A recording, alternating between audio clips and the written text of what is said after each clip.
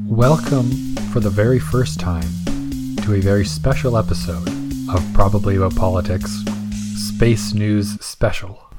Space News. A bonus episode. I've never done a bonus episode before. All of our episodes are bonus because nobody makes us do this. It's our own choice. All right, well, if we want to get that way about it, yeah, you're right. You are not paying us, and so it is a bonus that you get this at all. So in this special bonus episode, I hope you're happy. Just kidding. We're really happy that you're here, and we like doing this for you because, as we say at the end of every episode, we love you. That's true. And not only that, but you love this idea because between this and the other idea that we gave, even though we already recorded the other idea that nobody wanted, yeah, this had like 85% of votes on our Instagram, which if you're not following us, go follow us at Prob Politics on Instagram. Look at that, a natural organic plug. Yes. And we have polls on there. If you are mad that this is the bonus episode, this is a real lesson for you in voting. You got to get out there. You got to vote in the poll. Yeah. If you don't vote, then you have literally no value in any of your opinions. If you don't vote, you don't get a say in anything until you go vote. That's the way I feel about it. Yep. I'm not friends with people who aren't voters because I don't care about them at all. You know how like Facebook recommends like shirts that are like randomly generated for you? Yeah. I got one like yesterday. I don't think I told you about this, but it just said, "Hey, you vote." And I was like, wow, Facebook really figured out my niche, I guess. It's a weird vote, or that's a weird shirt for Facebook to auto-generate, given their checkered past with democracy. Yes. Yeah. Speaking of which, we have episodes coming up about political scandals, potentially. And if you guys want to hear about why Facebook is uncomfortable around democracy, go vote. Go send us a DM on Instagram and say, tell me why Facebook is evil. And we'll say, well, there are many reasons. It is a nuanced issue, but probably about politics. Ah, nice. An organic plug for the show name. Okay. So this episode is actually probably about problems because we tried to record this episode already. Yes. And yesterday when we were recording it, I had a glass of beer. Today I have a glass of water. And so and you have a beer. Yeah. Oh my. Okay. So there's balance. We got balance back. Kaylee's ready to talk about science. Yeah. You have brand new internet installed today, so hopefully the call goes better. This really, if it goes wrong on my end, there is no saving it. Yeah. Well, I've been running speed tests all day. I got two networks here at home, and I'm on the 5G network now, so we got decent download speeds. This is like really like the work from home like challenge, really testing everybody's bandwidth. The work from home challenge where I go to a meeting, and for some reason, you're drinking beer. Yeah. And the meeting was supposed to be about space news, but for some reason, most of it's about biology. Yeah, so I guess you're jumping ahead here, but really revealing the secret that was like pointed out to be one of the voters. That was like, she was like, Kaylee, everything you're talking about, that's not space, and you said we were getting space, and I was like, you're right, but Alex will do space because that's you. The internet was so bad yesterday on this call, we didn't even get to the space part of space news. Okay, but without further ado, let's at least get to the biology part of space news because we've got some cool, interesting, not necessarily news, but Kaylee's dipping her toes into the science facts, at least, mini lecture on whether or not we should buy shoes for animals. Then we're going to be talking a little bit about a new sea monster discovered off the coast of our second favorite country in the South Pacific, Australia. Then we're going to dive back over to Kaylee for a quick, what would you call this? Trivia? Yeah, sort of like the world's lamest game show where probably Alex isn't going to win anything from it. You're selling it. And then we're going to finish off going back to space where it all began and really talk about where it all began and how scientists have recently discovered potentially why there is something rather than nothing. Wow. And this is horrifying to me, but we can do this. It's fine. Yes. So without further ado, Kaylee, whether or Yes. not we should buy small, very cute boots, winter boots, Yeah. for otters, beavers, and ducks. So yeah, I think this is. I mean, This is not like breaking news, but it comes up every winter, and we're just coming out of the winter. You've probably walked. If you live in Ottawa and you walk by the canals, you'll see all the ducks, and you wonder, wow, do those ducks have cold feet? Or if you live pretty much anywhere else in Canada, you've also seen a duck. Anywhere you go for a walk. But this is where it occurred to me the most, because it was also there that we were both going to university, and I took an arts biology class and suddenly had the most interest I've ever had in science. And being an undergrad, you were walking around a lot. Yeah. I didn't have a car, and So the thing is that I was concerned about the ducks, and I learned that we don't need to worry about the ducks. The ducks are fine. Yeah, just the honeybees, right?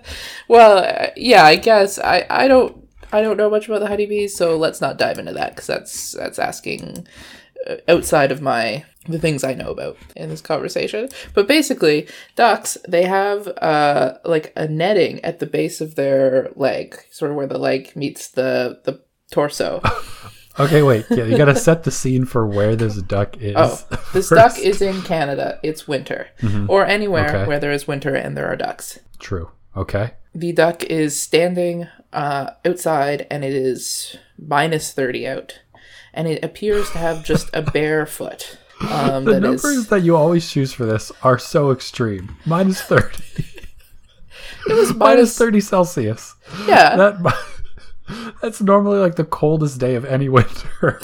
I feel like no matter the technology, the duck is still a bit cold here. Well, I mean, yeah, it's like the duck's not in its ideal setting. I'm sure like it would prefer to be warmer, but it will be fine is, I guess, mostly what I want to tell you today, because it has this netting at the base of its leg between it's basically a net of veins and arteries, and the arteries are pumping blood from the heart to the rest of the body, and the veins are pumping it back into the heart. Okay, science fact 1 of the episode. Yeah. The difference between arteries and veins, okay? If you did not know that, now you do. And ducks use this like factor to create what's called a countercurrent heat exchange, which is a very fancy science word. Countercurrent heat exchange. Yes. Okay. And this has to do with the current of the blood, not the current of the water in which the duck stands. No. The duck could be anywhere. They don't have to be in water. No water is required. Mm-hmm. So the blood from the veins comes up, passes the arteries that are coming from the heart. So the cold blood that's at the bottom of your feet, it goes up, and it, by being netted with the arteries, passes the warm blood, and the blood in both veins gradually becomes warmer and gradually becomes colder, going to the destinations that they are heading to. So the warm blood from the heart gets colder before it reaches the feet, and the cold blood from the feet gets warmer before it reaches the heart. And this is like a really valuable system, because it means that they lose the transfer. They lose less heat by gradually reducing, and it creates less work. So the blood that's cold, if it's warmed up before it gets to the heart and your core of your body has to do a lot less work to keep warm. So you're taking blood that's going to your foot, and you're mixing it you're putting it near blood that's cold coming from your foot, so that the heat goes from the blood going to your foot, and it goes into the blood coming from your foot before it gets to your foot. Yes. So that no cold blood ever gets back up into your body. Basically. And yeah, and by keeping the blood moving in your foot's not going to in order to not get have your foot rot and fall off or anything, you have to keep blood moving in at that extremity. So you keep this low temperature blood moving through there so that it's fine, but also the difference between your foot temperature and the outside temperature is dramatically less, so it doesn't feel as cold. It's not as painful. Huh. So I'm looking at this diagram of a beaver's paw right now without countercurrent heat exchange. Yeah. From their wrist going to their hand, it's 37 degrees. And then at the same spot coming back at their wrist, it's 16 degrees, which is very cold. But with countercurrent heat exchange, the blood flow to their paw is 37, where it drops to a low of 15. And then by the time it's back to their wrist, it's back up to 36 degrees. Yeah. So it's a pretty effective system. And yeah, and it's like the example I remember my biology teacher saying was like it's just like an incredibly it's called a wonderful net. Basically, the system of the veins and the arteries means that if like a duck is swimming in open water, at times their foot can actually be the transference of heat is such that they could actually get warmth from the water, because in order for it to be open and moving water, it can't be frozen. So if you're a duck and you're standing on land and the ground is -10, then you can jump, and then your foot will be around, say, low degrees. Probably then -2. You can jump in the water. Yeah. Then you can jump in the water. Yeah. Which is not frozen, and so it should be like 1 degree. Yeah. And then the water's actually warmer than your foot, so you actually gain heat. Yeah, so you're gaining heat. Yeah, pretty much. That's good. That's nice. It's like, that seems like a dope system. Like, I mean, I don't think that we need it as a system, but, you know, sometimes when my hand is freezing, -52 or whatever. Well, in this beaver picture, the hand part of his body, without the hand actually stays warmer, but the blood coming back is really cold. Yeah. So your hand still feels cold if you had it. Yeah, I guess that's true. In any case, your heart feels less cold, and that's what's important. Yeah. Because you don't want to be cold-hearted. Yeah, keep the ducks and the beavers and the otters generous and kind. Yes, this is why they're so kind. This is why ducks have such a great reputation of being the kindest happy, creature. useful, kind yeah. animals. I mean they do also like they'll like, if one foot, well, presumably both feet are cold, but if one foot is cold, they can stick it up into their body and just balance on one, and that'll warm it up a bit as well. So it's not the only thing. You'd think if they were going to do that, they'd just fly, though, since they have that ability to. I guess it's an energy thing, but we'll get into that in our future game show. Does it hibernate? Yeah. Ducks Well, don't. I guess my idea would be that I would just fly somewhere warm, right? Yeah. Why not? Why not just do that? You have the ability. Well, it's not like they have a job they got to hold down up in Canada. I mean, that's true for all of us. Why don't we just move somewhere warm? Yeah, I don't know. I can't explain the ins and outs of it. All I know is that some ducks don't. But some ducks do. Right, fair enough. Immigration is a difficult thing. I think. Yeah, I mean, you're a bigger expert in that than I am, but I mean, that could explain the ducks. I mean, probably about duck immigration. I mean, duck immigration is probably pretty political. I don't know. I don't know what the politics of like territory and stuff in the duck world is. That's fair enough. Do you have any good... I mean, this happens in ducks, beavers, and otters. Yeah. So it seems like a good idea. Does it also happen in the otters' feet? Or not in their feet, in their tails, I should say? I think it happens in the beaver's tail. I don't know if it happens in the otter's tail. Interesting. I recently saw a beaver. Yeah? What was it doing? It was in some shallow water. All right. I was on a path, and then I took a step towards the beaver to try to get a better picture of it. And then it went away.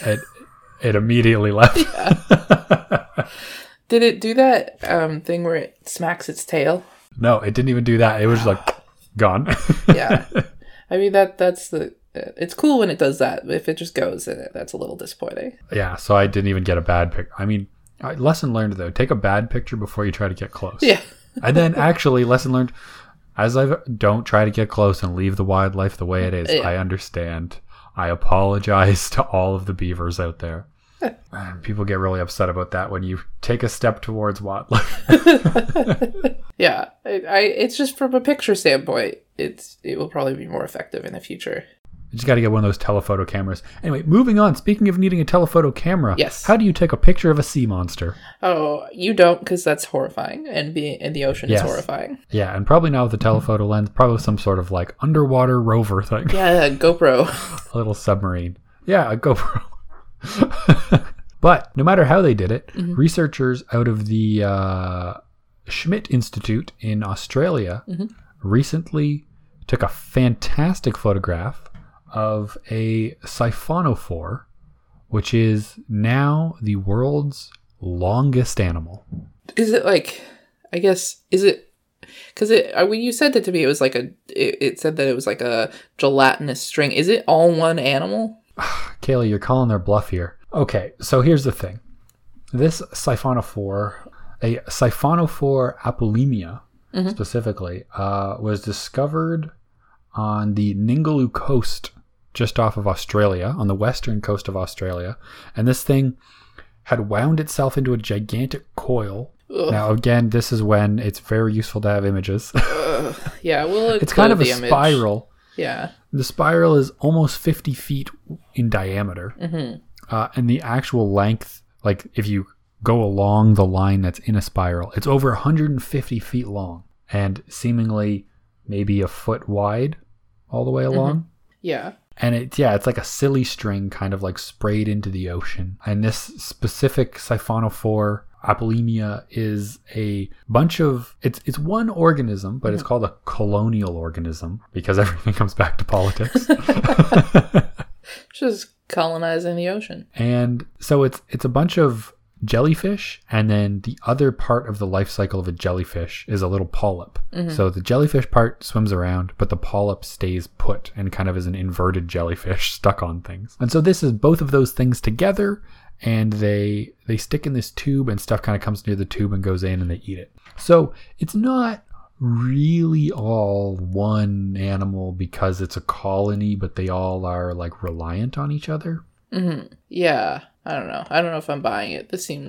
I'm a little skeptical. It doesn't seem like it's one animal. At first, I mean, I was stoked. I was like, whoa, this thing is 100. I mean, it's 3 times as long as a blue whale. Yeah, I don't think that it not being one animal, it diminishes my like both fear and general awe at looking at it. It's horrifyingly, like, you imagine swimming in the ocean and then you just like accidentally run into this.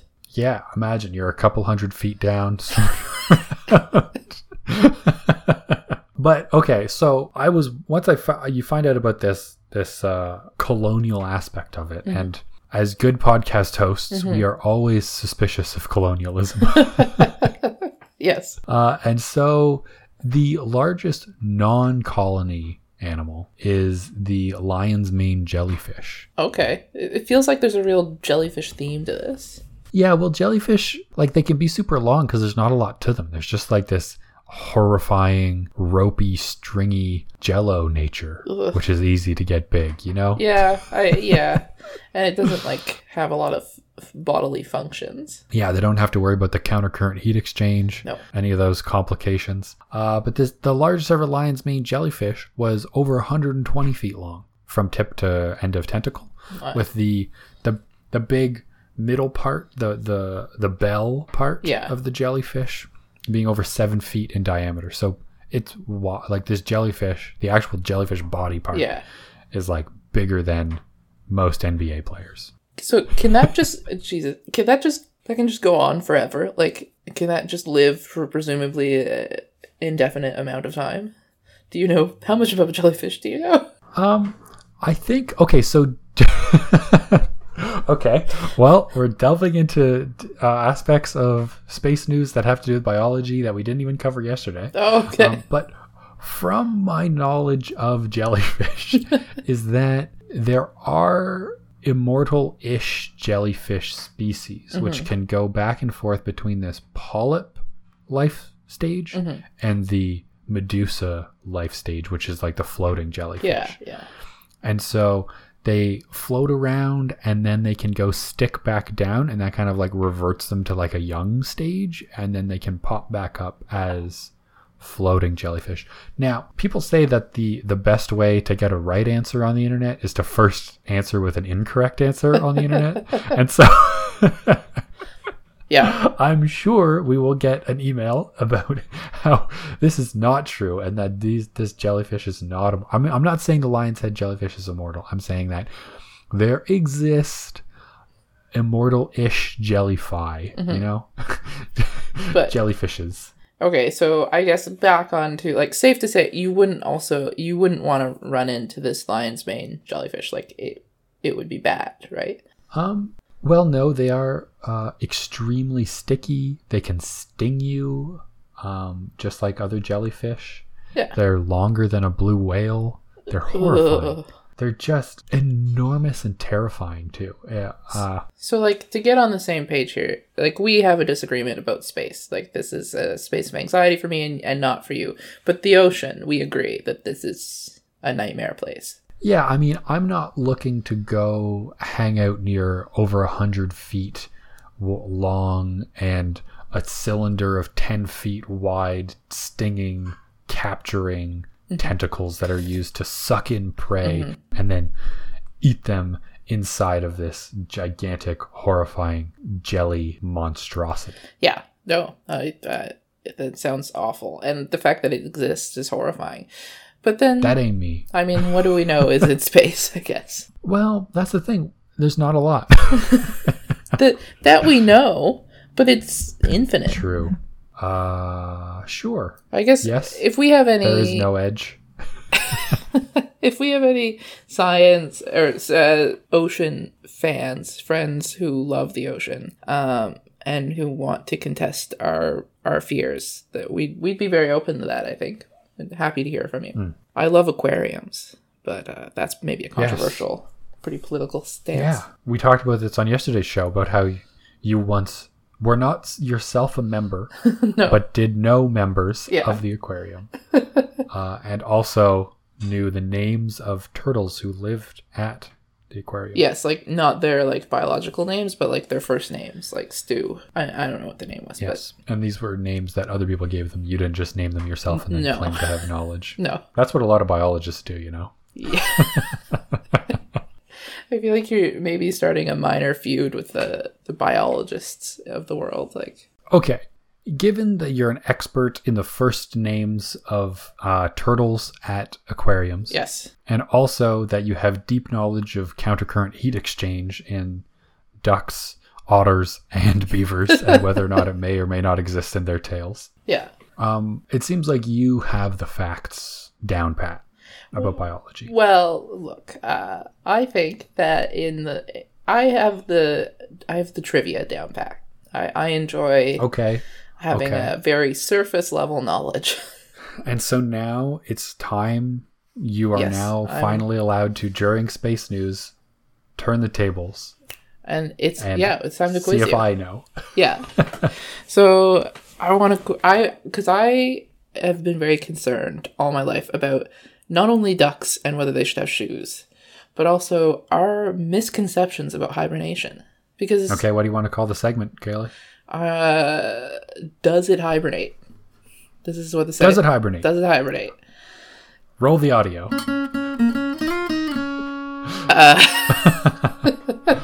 Okay, so for the purposes of this, I'm going to say some animals, and I'm going to ask you, does it hibernate? Because there are not actually that many animals that truly hibernate. I'll define true hibernation for you to give you a fair start. It's characterized by a low body temperature, slow breathing, low heart rate, low metabolic rate, and a reduced state of activity. Okay. Yeah. And yesterday we got on a bit of a tangent specifically about black bears at a certain point. Yes. And so the amount that the body temperature has to be lowered is quite substantial. Yes. And it can't just be a little bit low. No, like if you move the animal or make loud noises, that animal will not wake up. So, and this is the root of my fears because, like as a spoiler, black bears, they're not true hibernators. They go into sort of a light hibernation, and you might find a black bear in a woods just at a base of a tree. They're not like in a den somewhere, always. And if you were to kick that black bear, it would wake up and it would kill you. Here's the thing. Even if a black bear was hibernating, I feel like if you kicked it, it would come to. Not if it was You're telling me that's not if true. it was a true hibernation, it wouldn't, but it doesn't, so it will. And I think that, this is what I'm trying to save you all from is...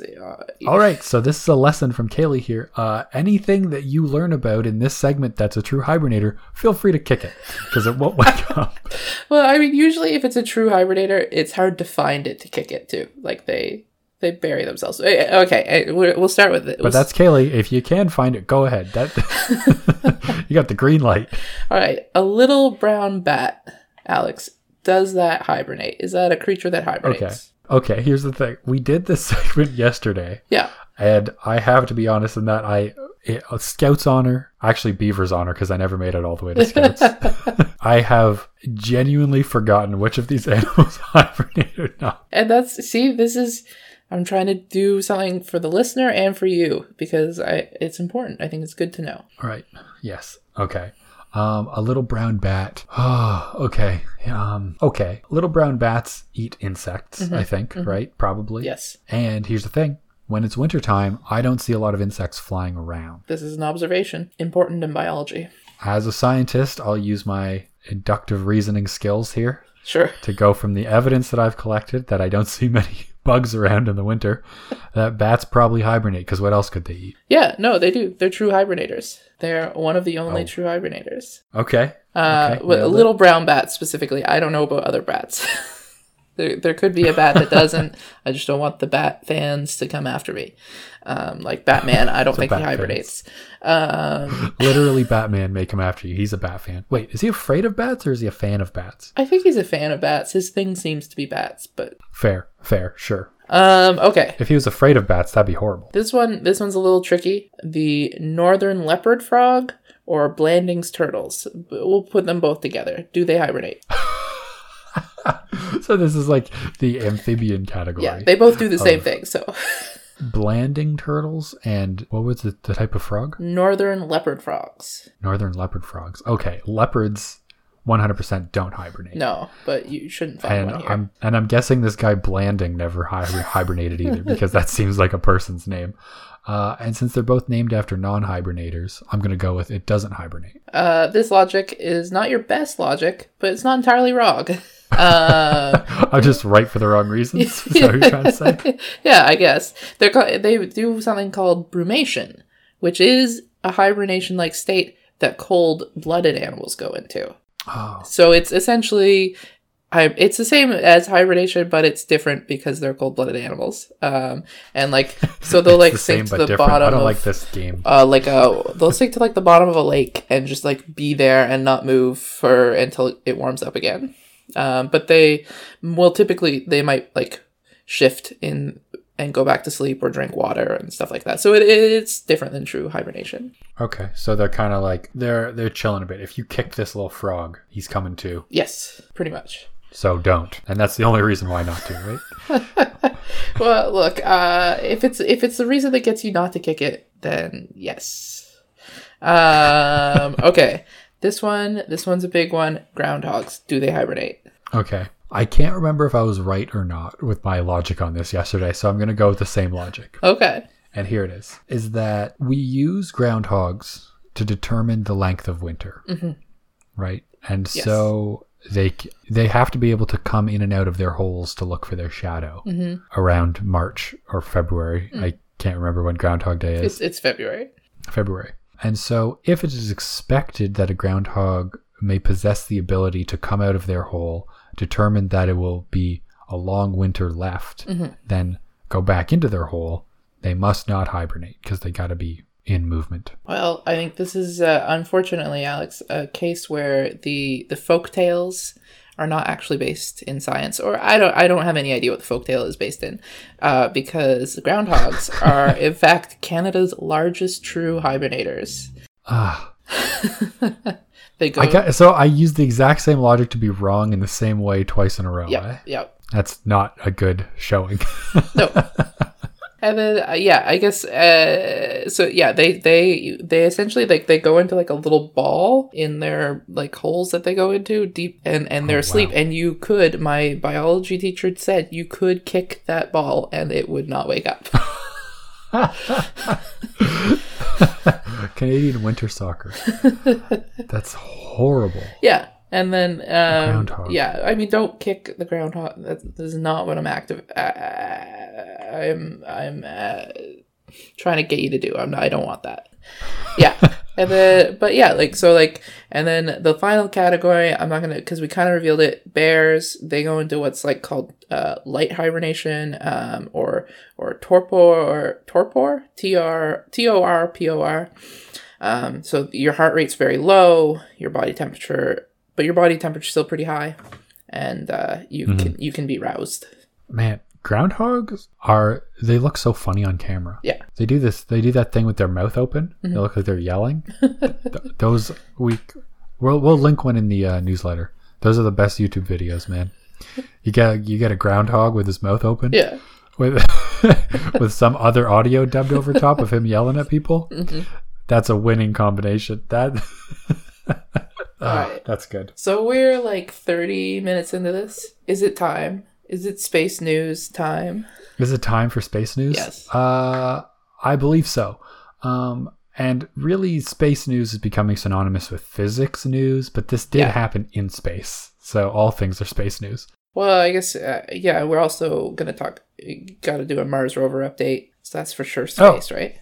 Rover update. Okay. The Curiosity rover is still operational on Mars. Yeah, as of April 22nd, 2020.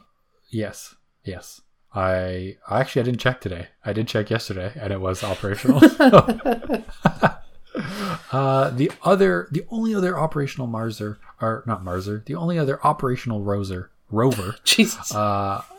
In the solar system that's not on Earth, because we have quite a few here that are operational, is the Chang'e rover from the Chinese Space Institute, which is on the moon. Oh, okay. Is it roving around the South Pole, I think. It's doing like similar things but different place, basically? Yeah. I mean, I don't think it's looking for water, but yeah. Because the moon is so close and accessible, right? It's only like 3 days by a rocket ship, about 400,000 kilometers away. We have these planned missions that India was just trying to send a rover there this year, but the rocket exploded in not the way rockets are supposed to explode, which is a more controlled manner. And the Americans want to go back to the moon with people.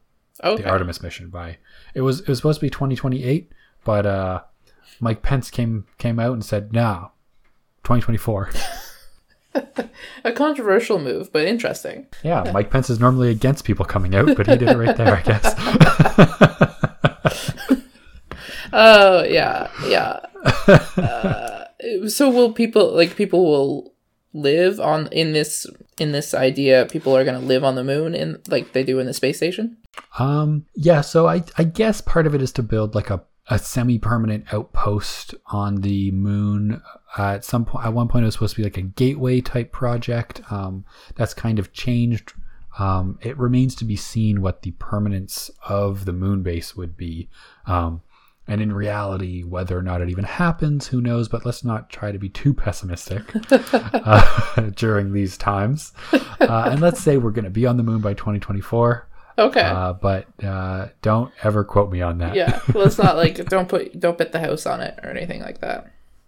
Yeah. So, like, for the follow-up question, it seems like the Mars rover has been there a long time. How long are they supposed to be there?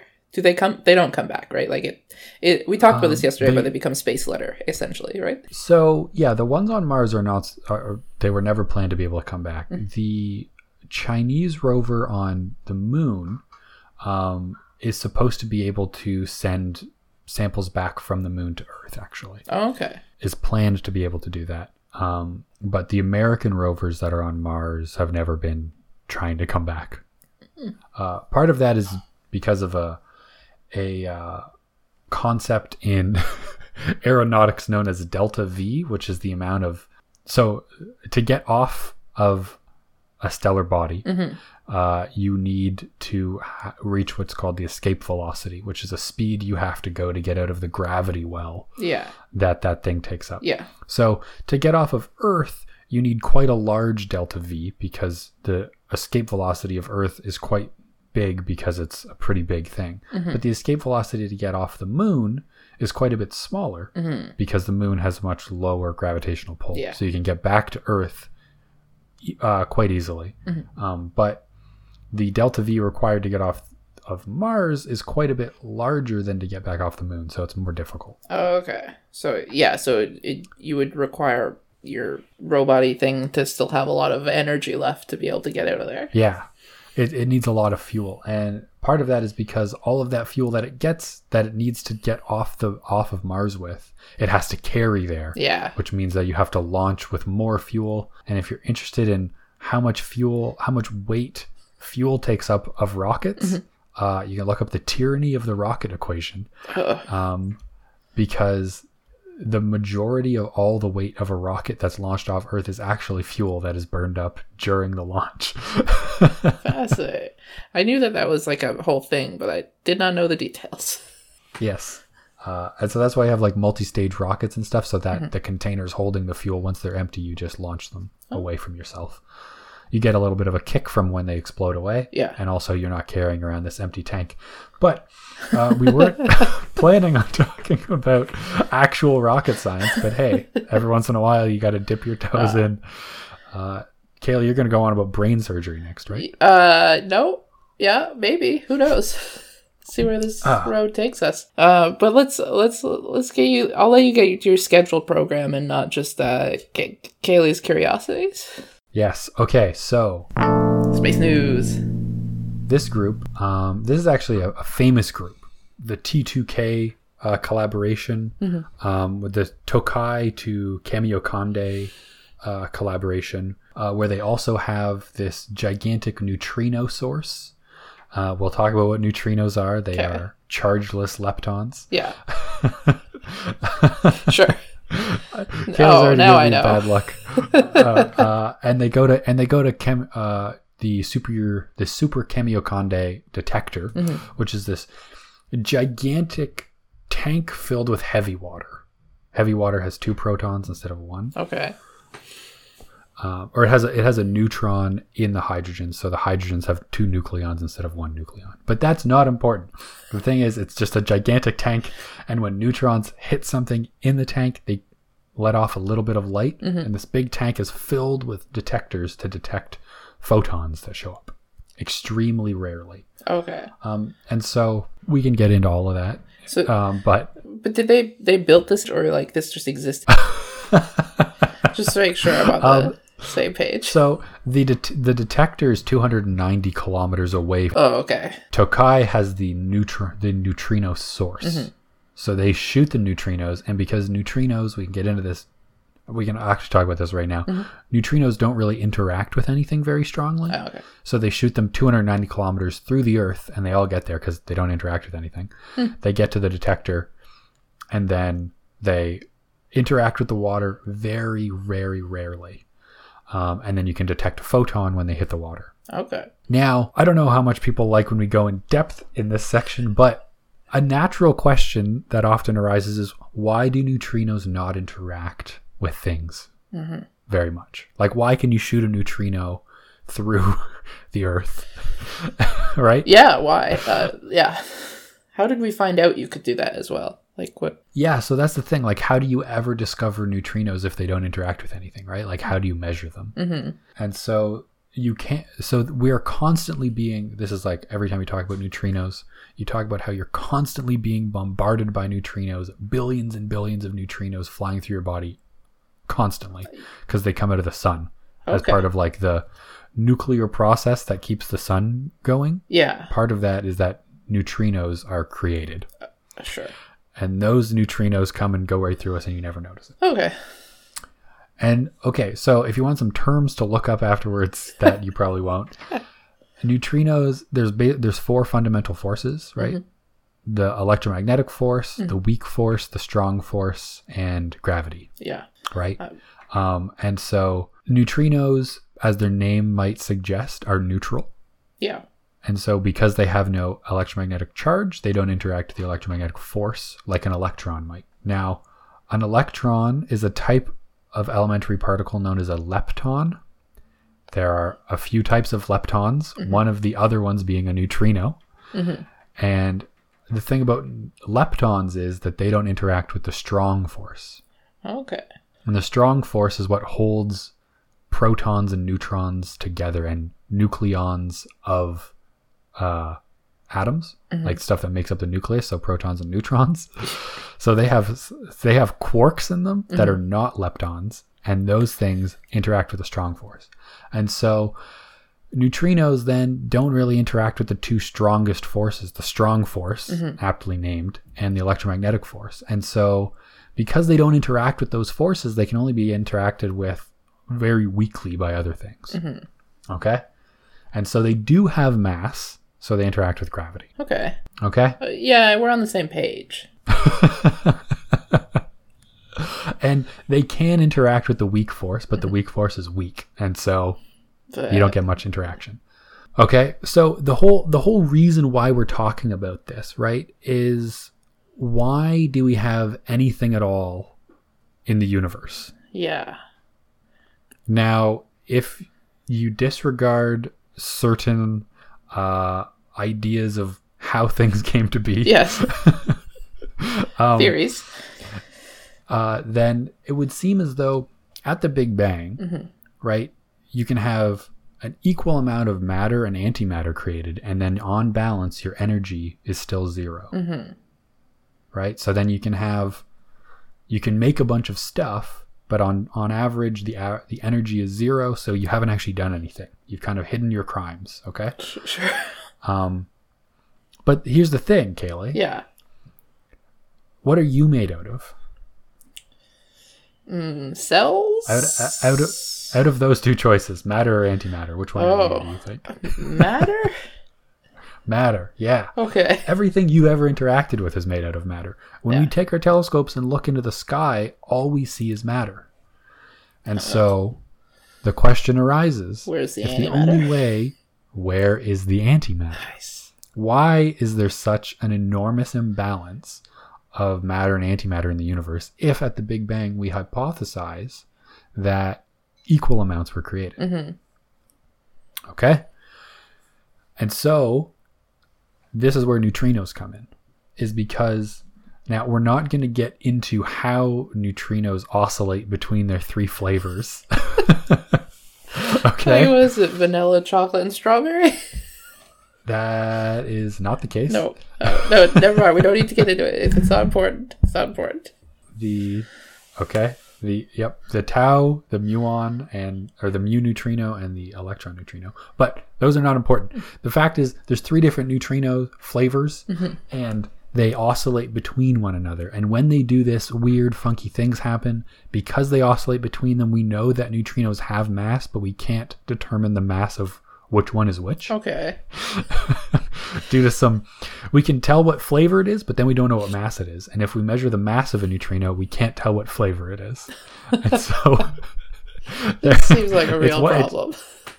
It's just one of those things. Okay, there's actually a Canadian who won a Nobel Prize in 2015 for this, Arthur MacDonald from Queens. I think I remember this. Yeah, because we have a big neutrino detector in Sudbury at Snow Lab in Canada. So Ontario connection, Canada connection. No good for you in New Brunswick. No. Good enough that he's Canadian. Go. I think he actually is from Nova Scotia. Okay. If I'm not mistaken. Yeah, so one of closer. Maritimer. So basically, what these neutrinos can do when they oscillate back and forth, it's hypothesized that they do this thing called CP violation, which is charge and parity violation. And so there's, instead of having all of your charge conserved and all of your mirror image things conserved, then from the nature of this weird oscillation business, they can turn into mostly matter instead of antimatter. It's hypothesized. Okay. And so that could lead to this balance, right? Yeah. Hypothetically. Yeah. And that's why we're here, hypothetically. Yeah, exactly. Wow. And so for the last decade, Super Kamiokande, the experiment, has been collecting data. It's a pitch black, gigantic, I don't know how many millions of liters of heavy water are in this detector. It's enormous, this big circle. It's pitch black, underground, photo detectors all around the walls. And in the 10 years that they were collecting data, bombarding this from 10 to the 20 neutrinos. Okay? So that's a 1 with 20 zeros after it, number of neutrinos. Yeah. The number of neutrinos that they detected over a 10-year period are just 90. Oh, wow. This seems like a spectacular investment for low return, but yes. which is why you need this enormous detector, and you need to just blast it with so many neutrinos, because remember, they only interact with the weak force and gravity. And so every once in a while they'll interact with some of the water, and because of that interaction, a photon will come out. Wow. And so the way that they actually interacted, though, they measured 90 neutrino interactions, but when they affected it with the same number of antineutrinos, which is the antimatter equivalent, they only had 15 interactions. How do they get the anti-neutrinos? So we can, not we, but humans, Yes. we can prepare antimatter, because in just like normal quantum processes of things, like different types of particles interacting, then they break down into certain other smaller particles. The things that are produced from those interactions can be antimatter sometimes. Depending on the type of interaction, you can get antimatter to come out, and normally like a matter pair of that thing.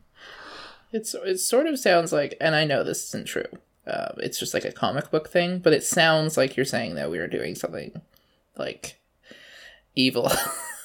like antimatter is like this thing that we can do. It's a little dangerous. Make it happen, but it's not at all. It's perfectly apparently safe. I mean, if you take antimatter and put it with normal matter, it creates this. It unleashes a catastrophic amount of energy.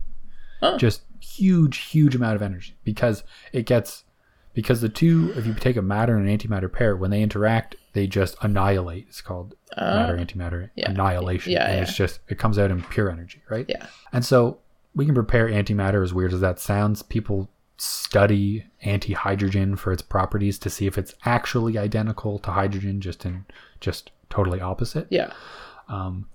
But so they only had 15 antineutrino interactions, but 90 neutrinos. And so it seems as though there's this preference for these matter type interactions rather than these antimatter type interactions. And so this points in the direction of this CP violation, which would allow all of the equal amounts of matter and antimatter produced at the Big Bang to then bend towards the matter state. And so we end up with a matter dominated universe. Yeah, it's just like kind of like odds are better for matter is basically the answer. Interesting. Yeah. This is not 100% discovered. Yeah. It was published in Nature last week.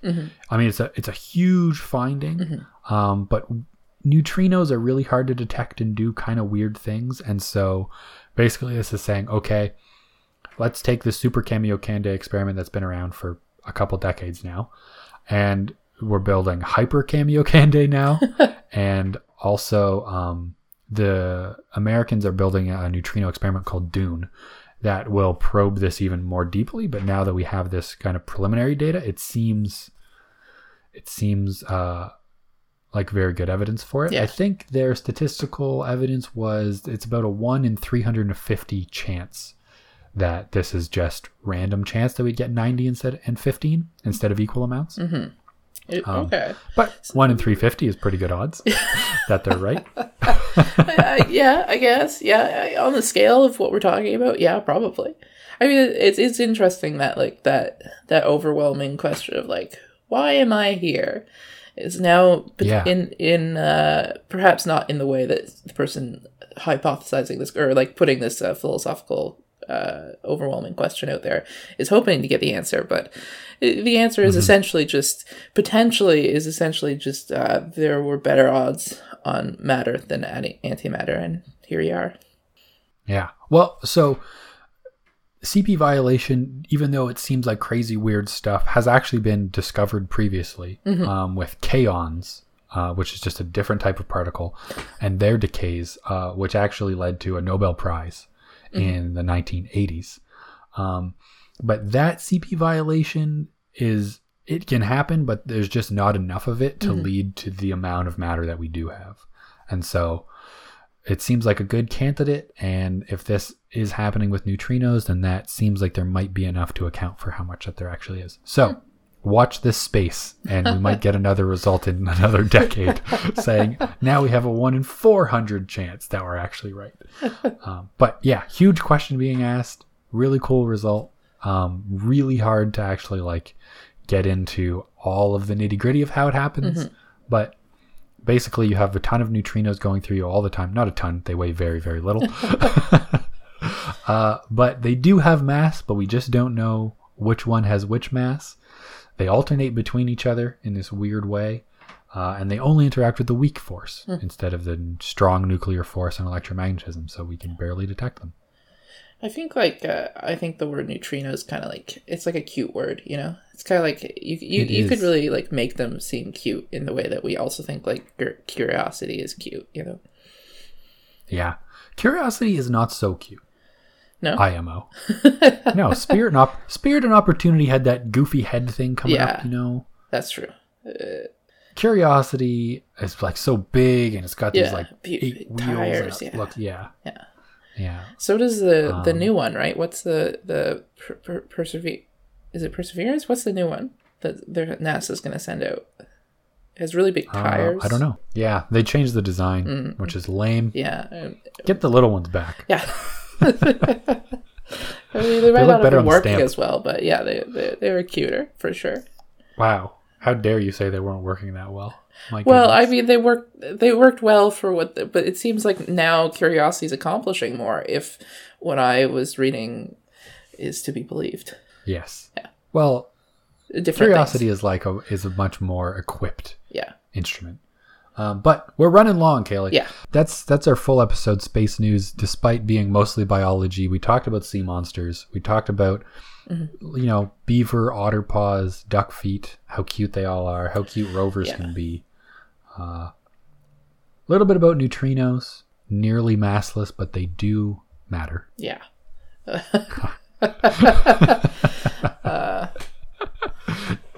They might really do matter. Anyway, if you liked what you heard today and want to hear something almost completely different normally, make sure to subscribe to us by sending an email to probablyaboutpolitics@gmail.com. You can get on our newsletter that way, or by going to what is our website, probpolitics.wixsite.com/podcast. You can go there and subscribe as well. Send us a tweet at probpolitics, or follow us on Instagram at probpolitics. We post all the time there about what we're talking about. And without further ado, thank you for listening to Probably About Politics special extra bonus episode, Space News. Space News.